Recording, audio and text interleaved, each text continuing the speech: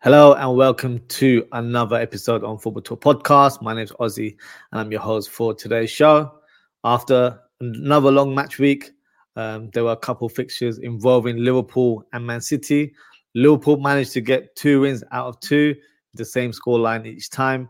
City, on the other hand, beat Brentford midweek, but drew to Chelsea over the weekend, which was a huge surprise. So let's begin and discuss all the fixtures. We'll start with Brentford versus Liverpool. And yeah, big result for Liverpool there. Another midday kickoff for the Reds, which we all know is Klopp's favourite time slot. But we haven't done too bad this season. In fact, we've not lost in a midday fixture all season. So in terms of the team performance, it wasn't vintage Liverpool, but it was a professional performance where we were very clinical in front of goal.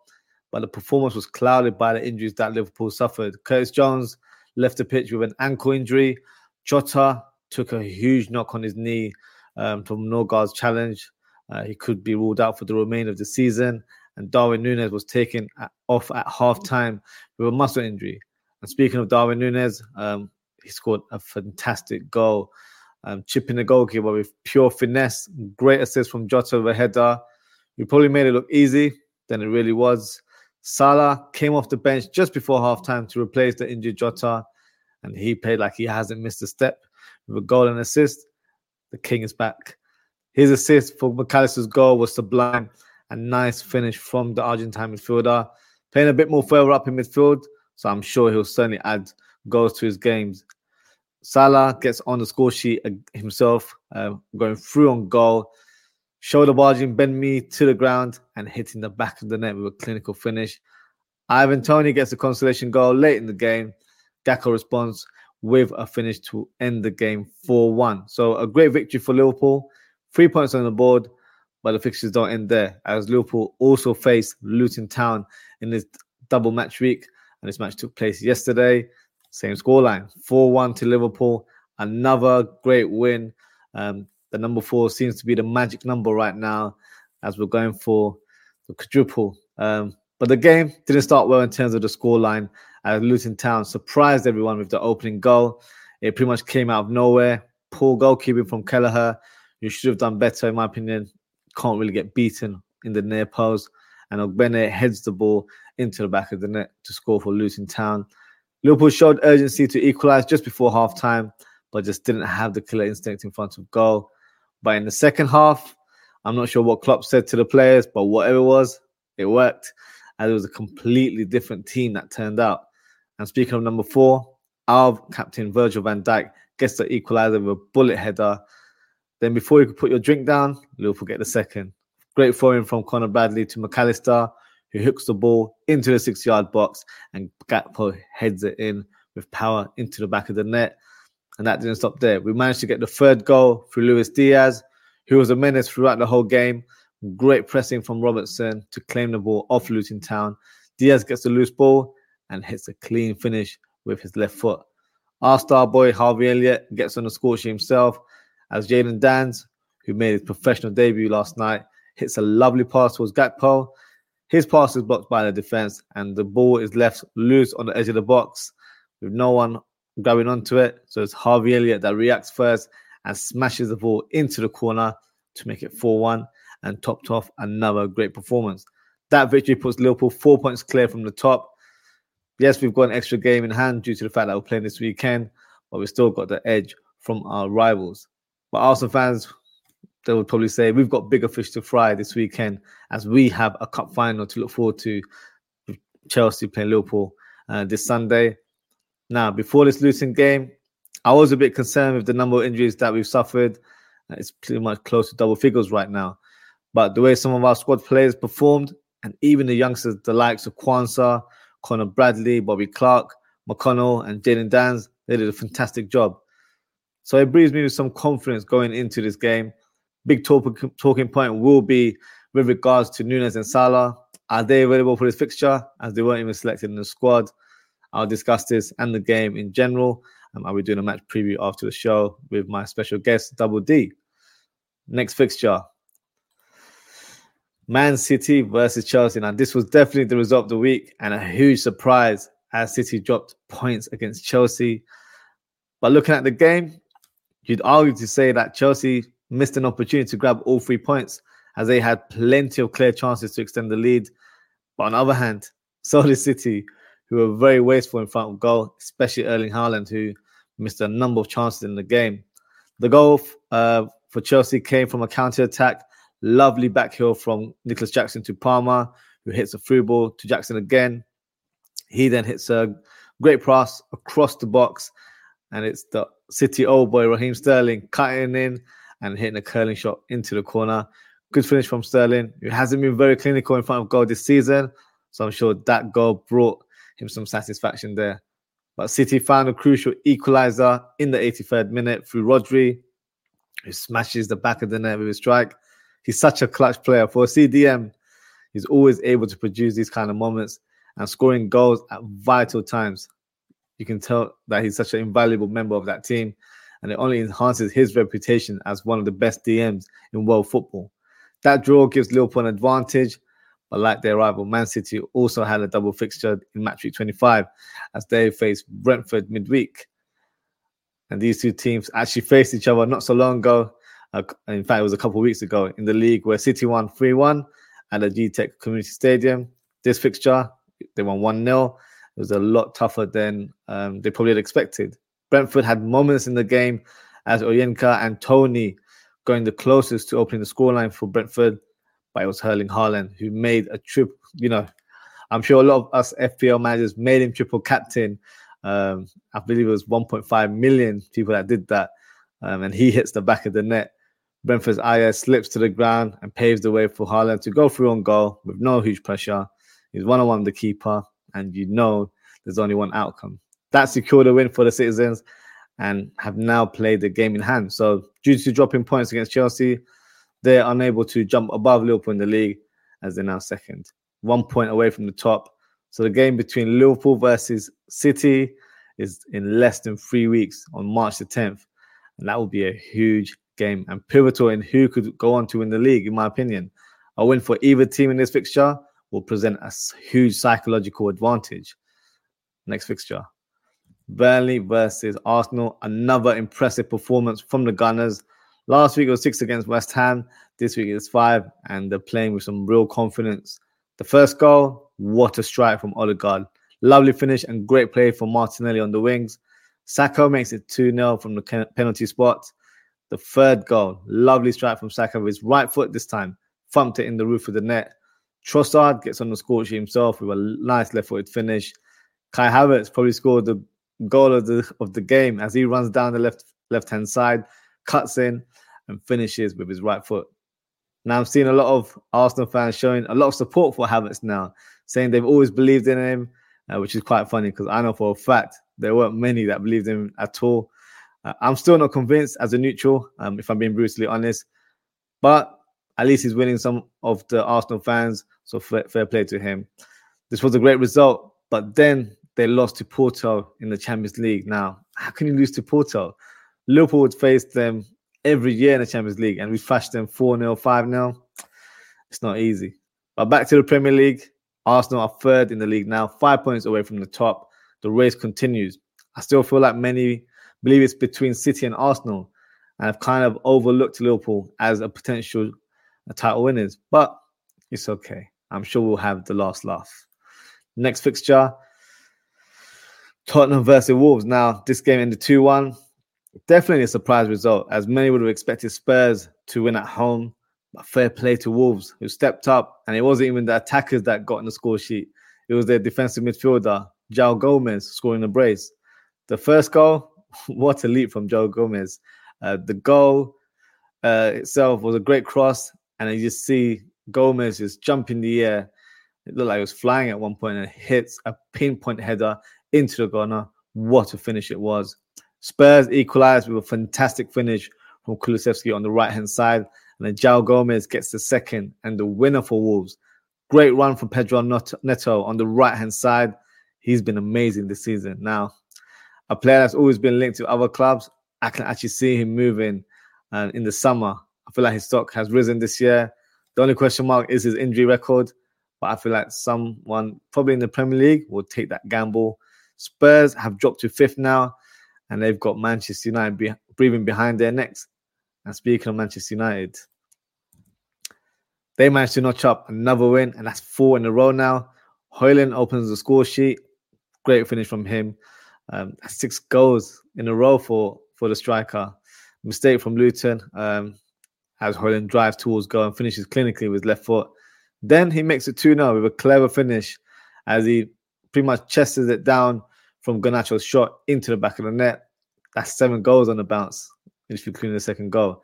He's really picked up form and he's showing his true potential right now. Luton Town get a consolation goal through Morris with a header. Now, Luton Town will feel slightly disappointed for not getting the point at least, as they showed a good account of themselves. And Ross Barkley was very close to scoring in the latter stages with a header, but it wasn't to be. Also, another big point was the incident between Casemiro and Barkley. United should have had a red card. That was a sending off all day long.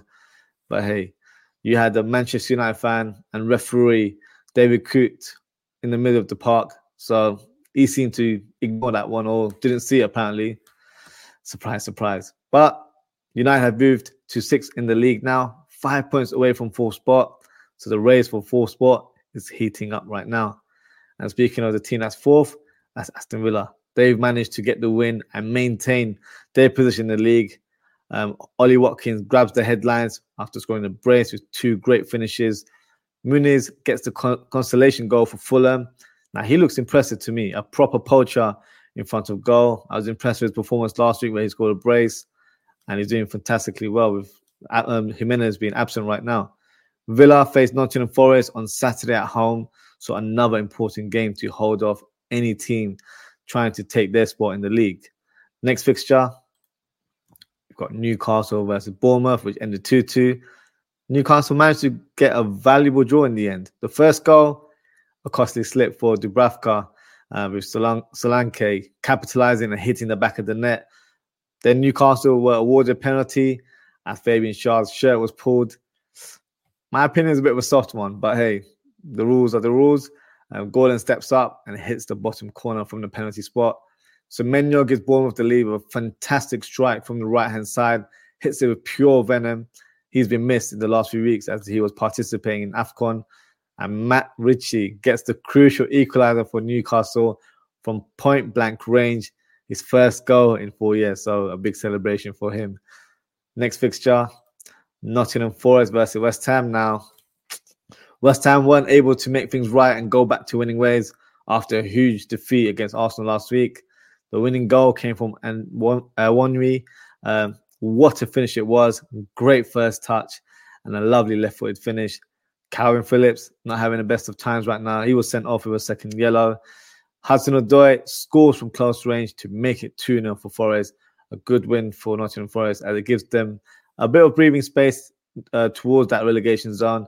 They're now 16th with 24 points. Speaking of the relegation zone, Sheffield United got absolutely demolished once again, and this time it was in the hands of Brighton. Holgate was sent off early on in the game with a horrific tackle on Mitoma, and rightly so. He's an awful footballer, if you ask me. Blades are down to 10 men, and it went downhill from there. Buonanotte scores the first goal with a header. Took a moment to realize if that goal counted because the players weren't sure if it went across the line, but they found out and they celebrated in style. Welbeck smashes it to make it 2-0. An own goal from Robinson to make it 3-0 for Brighton. Adingra makes it 4-0 with a great finish. He comes back with a bang after winning AFCON with Ivory Coast. And then he follows up with a second goal. Had a huge deflection, but hey, I don't think he cares. 5-0 to Brighton. A great victory for the Seagulls. And that moves them up to 7th in the league. And the final fixture, Everton versus Crystal Palace, which ended 1-1. Now, before we talk about the game, unfortunately, Roy Hodgson was taken to hospital during a training session.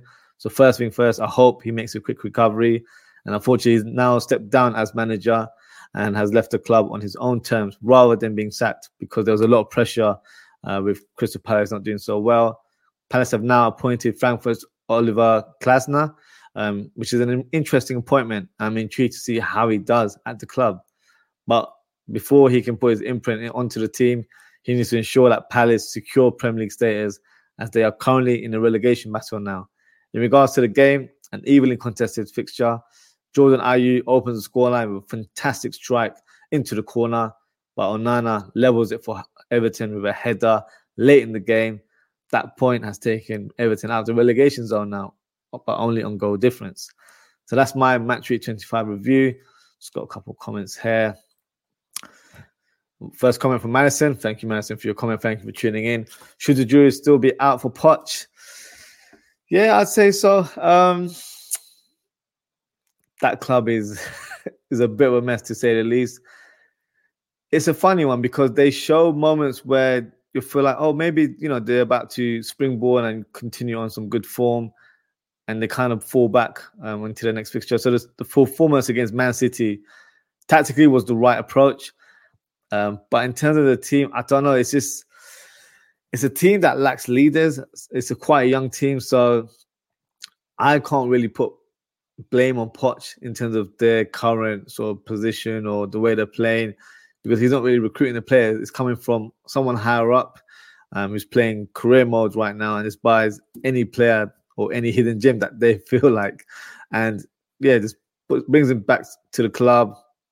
They either play for Chelsea straight away or they get sent out on loan to another club, which is Strasbourg, one of the clubs that is under their ownership. So no, I think with Poch, I think they should stick with him personally. I do rate him as a coach. But, I wouldn't solely blame the performance of this team down to the manager alone. I think the players have to take some responsibility. So the likes of Sterling, who for me hasn't really lived up to it. We know what he's capable of. We've seen it over the years, and he hasn't really shown that form in the Chelsea shirt. You've got some bright sparks in the team. You've got Cole Palmer, who's done really well. They lack firepower, so that's something they will need to address in the summer. Nicholas Jackson just looks like he's a raw player, so he's not someone that I feel like was tailor-made to start that lineup week in, week out. But unfortunately, due to Nkunku's injury, he's probably been shifted in more so than he probably would have expected.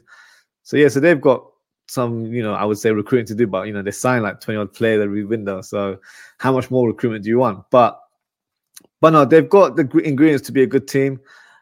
I feel like with managers, you just got to give them time. If they dismiss him, who do they get? I know right now the flavour of the month is Xabi Alonso, who obviously Liverpool are strongly linked with. Bayern Munich are also linked with him now. Chelsea are lingering.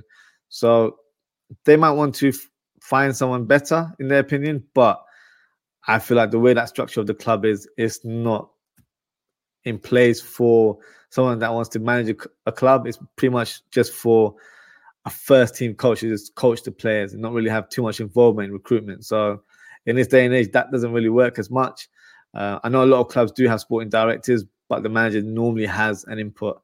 For Chelsea, I don't think that's the case. I might be wrong. But with Poch, I think they should stick with him. But hey, you never know. Chelsea love to fire their managers left, right and centre. They've also recently been linked with Jose Mourinho. Some fans are with it, some aren't. So yeah, we'll see how it goes in the coming weeks. And then I've just got another comment here from Daz. Big up Daz. He says, big up Ozzie. Do you know any Chelsea fans for Jamie? I was thinking of Hanno. No, unfortunately not. In terms of content creators, no one that I know personally, unfortunately. So yeah, probably reach out to some other Liverpool content creators that might be helpful. But from my side, no, unfortunately, I don't know any Chelsea content creators there. So yeah, before we wrap up, we will do. I will announce the FPL Manager of the Week. Now, I thought I had a decent week until I saw some of those points that quite a few managers gathered in our FPL league. There were quite a few managers that had over 100 points, which was crazy. I guess being a double match week, that was going to happen. But yeah, definitely took me by surprise. And this week, the FPL Manager of the Week is Anas Patla. Abubakar, and his team is called FPL Docker, and he managed to gain 115 points, which is absolutely crazy. He was one of the 1.5 million FPL managers that made Haaland triple captain, so that definitely helped with his final tally. So well done to Anas, who's moved up to 7th in the league now. I've got 70 points and thought I had a decent score until I reviewed the league earlier today. How wrong was I? I've actually dropped to 48th in the FPL. I've also got quite a few injuries, so I need to do some wheeling and dealing. I may go for a free hit this week as well. But hey, let's see how it goes for me in terms of the next match week. And that concludes the show for today. So thank you to everyone for tuning in. Thank you to Daz and Madison for the comments. Just got a couple more comments here. From the Liverpool 12th man, who says big up to Daz. And of course, big up to Ozzie. Appreciate 12th man as always. Thank you for tuning in. And yes, if you haven't already, please don't forget to like, comment, share, and subscribe to the channel. The next show will literally be in 7 minutes as I do a match preview of Liverpool versus Chelsea in the Carabao Cup final. I'll be joined by a special guest in the name of Double D. So, hey, you've got a few minutes to grab yourself a drink, get some snacks. It'll be a great show. So, as always, guys, take care, stay safe, and I hope to see you guys very, very shortly. Goodbye.